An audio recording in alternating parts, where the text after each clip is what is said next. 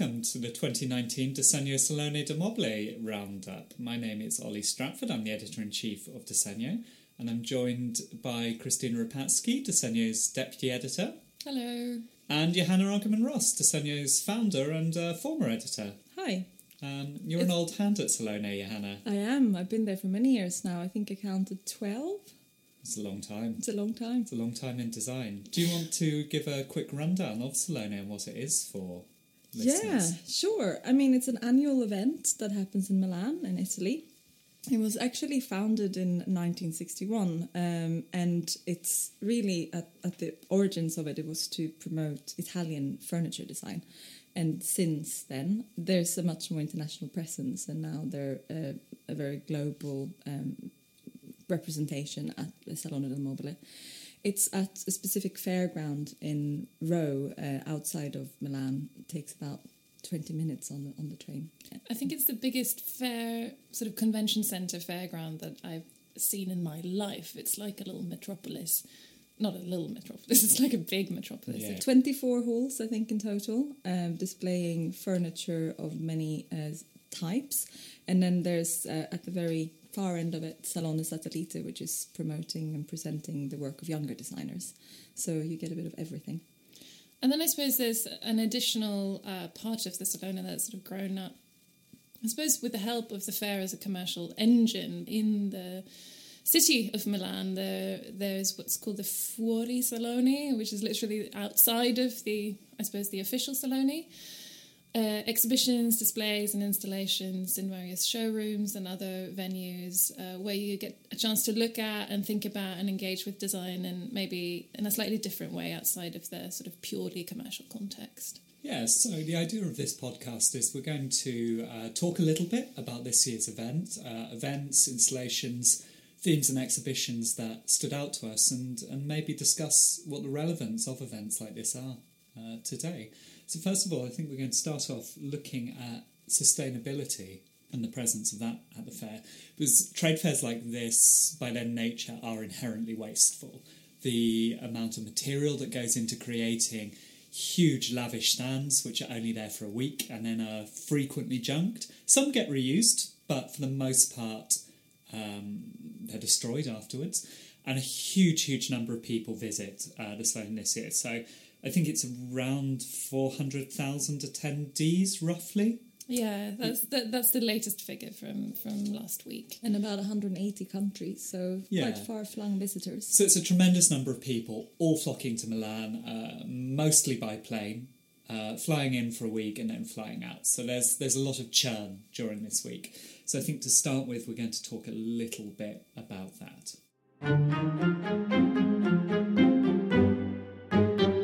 There's a tremendous amount of resources that goes into mounting the fair, but sustainability and circularity is something that's very much come to the top of the agenda for lots of brands. So Ollie, you've seen a couple of projects this year, haven't you, where that's evident? Yeah, a couple of projects which maybe seem quite promising in terms of their engagement with material reuse and so on. So the first one is the On and On chair by Barbara and Oscar B for Emeco.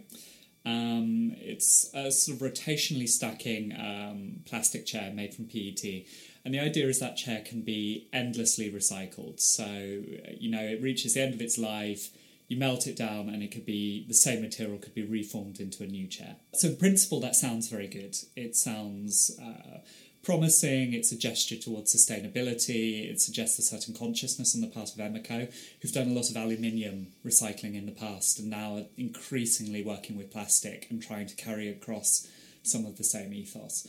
I think Emeco have spoken a little bit that they might be interested in exploring a business model where maybe they're no longer purely selling chairs, they would be leasing chairs. So the idea might be a business takes a certain number of On and On chairs, then when they no longer need them, they return them to Emeco, where they could be melted down, reformed and leased out again. So you have this kind of system where using the same material, everyone is getting a new chair each time. That's quite an interesting idea, and I think it could be a really positive thing. The trouble is putting the infrastructure in place to support that. So that's an entirely different business model. And I think Emeco would be the first to say they're not there yet. This is very, very preliminary. So they would you need that entire back end to support that kind of initiative. So while On and On is very promising, there's still work to be done if it's going to hit its potential. But what's interesting with On and the material that it uses with recycled PET is that this is something that Emeco presented 10 years ago with the Navy chair that they produced in collaboration with Coca-Cola, reusing Coca-Cola bottles. And they have dedicated, together with bottle recycling plants, they've been developing this material over the last 10 years. So there's been a commitment on the part of Emeco to actually try and make this a recyclable material, because when they first presented it 10 years ago it wasn't, and now 10 years later it is. So again, I think that's a really positive change to see that you look at a brand that sticks with something. It's not just for the one-off presentation in Milan, but they actually develop it over a period of a decade. One of the other projects I saw which is interested in the lifespan of furniture, and particularly looking at that in terms of sustainability, is the Cape sofa system by Stefan Dietz for Magis. It's a modular sofa, and the idea is all of its separate components, so the polyurethane structure, then the padding and the upholstery, are all discrete units. So in principle, when one section wears out, or maybe you tire of the fabric or something, rather than having to scrap the entire design, which is very wasteful, very resource intensive, you could eliminate that single element and replace that. So it's sort of a little bit Theseus's ship. This design would renew itself over time. But again, like Emeco, there are issues around actually putting the infrastructure in place to support that. So, for instance, when I spoke to someone on the Magis stand, obviously they're showing this quite early on. It's not a commercial product yet. They said they didn't know whether they'd be selling those individual components. The upholstery, they said, yes, of course, you could buy new upholstery. But in terms of whether, say, you could replace that polyurethane base or whether you could replace the padding, they weren't certain whether they were going to be selling those yet. Sustainability has sort of been designed into the product, but the business model of the manufacturer isn't necessarily there to support the full potential of that design. Like you say, Emeco is an example of a brand that's looking into sort of shifting their business model slightly, maybe, or even radically to accommodate these sorts of projects. And a brand that springs to mind is Swedese, the Swedish manufacturer. They launched something called Swedese Repair, I think about 2 years ago now, where they provide parts from their factories to customers and Swedese certified upholsterers and furniture restorers if their customers need to, say, replace one bit or a piece of the upholstery, and that's really encouraging and nice to see. And Johanna, do you know any other examples of that sort of thing? It seems like a few Scandinavian brands are leading in this, and Effect, another Swedish furniture manufacturer, is doing much the same, actually, where I think they call it Life Circle, their initiative, whereby they actually encourage people to either return furniture that they do no longer need, where they can maybe get a bit of a kind of discount on the new pieces that they buy, but also where things can be retailed again in a kind of second-hand environment. And the same with Artec, their Second Cycle store in Helsinki, sadly only in Helsinki at this point in time, takes old Artec furniture and retails them again, which, again, we're talking about brands here that are producing furniture that are normally made to last. They're not necessarily throwaway products. They're not kind of single-use materials or single-use objects. So from that point of view, they do have the quality and the research and engineering that have gone into it that makes it longer-lasting products. And I think that if more brands look at that kind of circular economy around the objects that they put out there, I think that could be a really, really positive thing moving forward. Yeah. And this goes for the Salone itself as well, right? So the problem is this endless cycle of production and consumption and the rapaciousness of that and the pace at which it moves.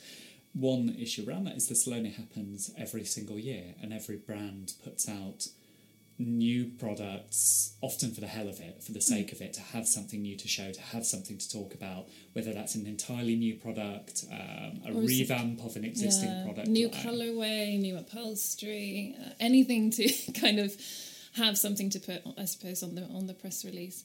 But often these products aren't necessarily ready to go onto the market yet, so there'll be typically a handful of prototypes. Yeah, that on and on chair, for instance, what they showed isn't the finished object, so that was solid plastic, whereas the finished chair is meant to be gas injected. So I know Barbara and Oscarby were a little bit worried about that, happy to show it, but also people picking it up would get the impression this is quite a heavy chair because it's a solid lump of plastic, whereas it's meant to be much lighter. So there's this element of artifice to an extent. What you're being shown are not the finished objects by any means. I think that obviously we're looking here at Milan as the kind of centre for the presentation of furniture design specifically every year, and it's a long ingrained business model. We say the 58th year of this happening. So I think that it would, of course, upset the financial model of the Salone del Mobile if all of a sudden we started presenting less frequently. But they already trial it with things like Euroluce or Eurocucina, which they do every second year. And I think that there could definitely be an argument for saying that you could introduce furniture every second or third year instead of on an annual basis. Just for people who don't know, Euroluce is the lighting element of the fair, Eurocucina the kitchen. The kitchen and bathroom, exactly. Yeah, there's a workplace one as well that happens every 2 years. And I think certainly a lot of designers would welcome it as well. I Absolutely, think that when we speak to them in Milan, they're not necessarily sure that they're so happy to present the products they're presenting at this point in time. They want some more time to develop and research. I think we're at the stage now where that sort of reservation about changing it over the business model just doesn't wash anymore. True. Like the news as to sort of climate change. I mean, I think a news story came out while we were over in Milan this year saying that 2/3 of the ice caps and glaciers in the Alps are going to melt. Similar statistics around the Himalayas, regardless of whether emissions are cut, just due to what's accumulated already. And so it no longer really feels viable to argue, well, we can't do that because it will upend the business model. Treating that sort of financial side as a red line that can't be crossed, but environmental damage, for instance, is something you can play fast and loose with. For sure. No longer feels acceptable and feels short-sighted in the extreme. Agreed. On that note, there seems to be a few people that reached Milan this year by train, many more than usual, in fact, and I thought that was quite positive because if it comes down to us as journalists covering the fair, I think that we also need to take our responsibility in that, and it was great to see a couple of people actually travelling from Britain on trains, from Sweden on trains, from the continent, of course, it's easier, but also from Germany and Switzerland, and maybe that's something we at Desenio need to think about in years in the future.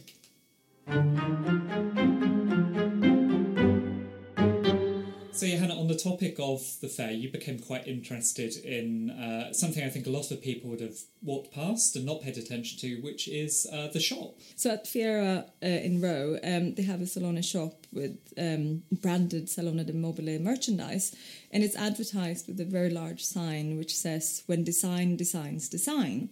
And somehow to me, this, I know you're allowed to laugh. Design cubed. Yeah. So for me, when design designs design really sums up the issues with a fair like Salone del Mobile, because when design designs itself, it surely has reached a culmination of uselessness. It's no longer about the user or about the context that it's created for, but it's about design for design's sake. And I think that... It's the wrong kind of circularity. Exactly. It's not the circularity we're aimed for, right? Are you suggesting there's an element of navel-gazing in designing design? To me, I think what a lot of designers come into the field for is because they like problem solving, they like to look at society, they like to look at and pinpoint areas in which things can be improved and whereby you use design to make that happen. So we've been talking about sustainability, we've been talking about a general sort of anxiety about the overconsumption and the endless cycle of the new present at Salone. And Johanna and Ollie, you've both been to see the Broken Nature Triennale exhibition, which touches on some of these themes as well. It indeed does. I mean, the Triennale in itself is an interesting occurrence, which happens at the Triennale Design Museum, or the Triennale venue, which is in Parco Sempione in Milan. It started as early as 1923, so just after the First World War, whereby it was, again, a way of introducing design thinking and connecting industry with art and society. And in some ways one can say that this is where Salone del Mobile then came out of in the 60s. It was a proto-Salone. It's a proto-Salone, but... and it happened every 3 years. Every 3 years. Yeah. And I so think it has accelerated. It has. John the Baptist, to Salone's Jesus. Indeed. But for me, I think that the Triennale, in its origins and for the first sort of 40 years of its existence, was very good at connecting design with issues in society. There were things that came out of various triennales, such as in 1947 there was The House was the theme of the Triennale then, which actually resulted in an urban planning project called the QT8 area, which is still standing in Milan. So, so it's not necessarily just existing within its own bubble. It also had further reaching consequences and positive consequences. And I think from the 1960s to the 1980s, there were a number of these Triennale exhibitions that really connected with society and politics in a broader sense. And sadly, then there was a kind of 20-year gap and nothing happened until 2016 when the Triennale was reintroduced. But that edition wasn't necessarily wasn't really noticed that much, and I think 2019 Paola Antonelli's curation of Broken Nature has kind of been almost a kind of reinvigoration of the Triennale as a model. It's the first time that you see the Triennale venue also not used by endless labels. It became kind of brand paradise for many years of the 2000s, and you came there thinking you'd see something more critical and contemplative, but in fact it was just kind of more brand showcase. But rented out space to brands. So I think we should say Paola Antonelli is a curator of design at the Museum of Modern Art in New York, and she's curated this iteration of the Triennale exhibition. Someone who has a reputation for doing very critically engaged shows, which I think are also accessible. Someone who's a very good explicator of design and able to introduce why it perhaps matters to a wider audience outside of design's echo chamber. Yeah. So, Ollie, you and I went, but what did you make of the show Broken Nature? Broken Nature is a fascinating show. In part, I think it's fabulous. I think it's incredibly interesting and important. But the curious thing is I would actually struggle to say precisely what Broken Nature is about. It's quite difficult to condense down. For one thing, there's just the sheer scale of it. I don't know the exact number of projects, but it's spread across multiple rooms. It takes a long time to get round, and these are quite in-depth projects as well. They all kind of probe at this area of where humans interact with nature, and the sort of a degradation of nature, perhaps, climate change, or areas in which nature has been neglected or a link somehow severed. Then on the other hand, it has this kind of technological aspect, so it's looking at how technology mediates that gap. So that's the general idea. It really is quite loose, though. So you have projects in there which perhaps are a little bit baffling in some ways. So, for instance, you have Martino Gampa's 100 Chairs in 100 Days project, where he took elements of chairs he borrowed from friends, found in recycling bins, and then kind of cobbled together these extraordinary hybrid creations over a period of time. And so, for instance, that's a project which sits quite uneasily with that general theme, because how does that tie into either nature or technology? But for me, it speaks of a new way of manufacturing. So it talks about reuse, it talks about making things on your own, using the craft of your hands. And I think that section of the show tried to kind of go towards that. I think the show in general would have maybe done better from better signposting around what the different areas actually communicated. There was, of course, introductory text and so on, but not as clearly as one maybe would have wanted. And I think that maybe took away from fully understanding how to engage with the objects and projects that were on show there. But I think that there was some really incredible projects that were shown that you probably can't get a kind of full sense of, that was just presented as photographs. So, for example, the Ice Stupa project, which is an initiative of artificial glaciers in the Indian Himalayas, whereby through climate change, the local agricultural community are not able to make the most of the melting glaciers because they melt too quickly when winter turns to spring, and as a result they run out of water eventually when they need it the most. So in order to turn this around, when the ice waters melt too fast, they're redirected up to colder areas again and create these stupas, which are absolutely wonderful installations in nature, which sit side by side with more traditional architecture of the area, but that actually, as well as being something that adds to the vision of that community and the architectural landscape of that community, is also something that is extremely positive for the community in terms of accessing water throughout the year. So those sort of projects sat, as you said, alongside Martino Gamper's projects, and one could say that they seem kind of worlds apart. Worlds apart. But I think that in some ways, I think that the richness of the show was also its kind of real benefit, because it sort of really triggered the brain and the mind to think very broadly about design. I think the show ties in quite nicely with some of the other themes we've already been discussing. So this sense of anxiety over production, anxiety over consumption.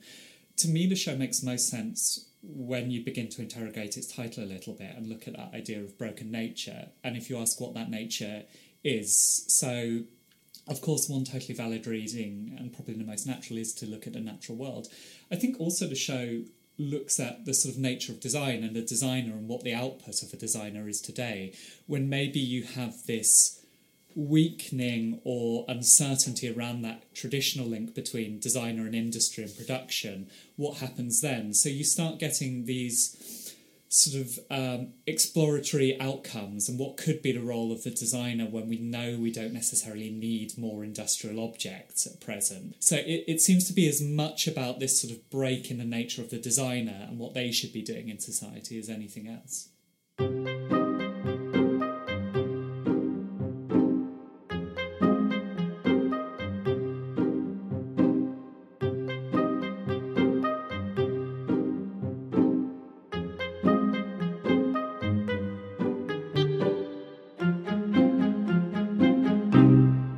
If you enjoyed this Disegno podcast, then we have good news for you. Which is that we are launching a podcast called The Crit later this year. It's going to be a mixture of discussion around contemporary design and how it intersects with current affairs, as well as long-form interviews with practitioners, curators and academics. So if you're someone who thinks design doesn't just happen in a vacuum, but that it interacts with the world, with manufacturing, with social relationships, then you'll really enjoy The Crit, and you should tune in. Available wherever you get your podcasts.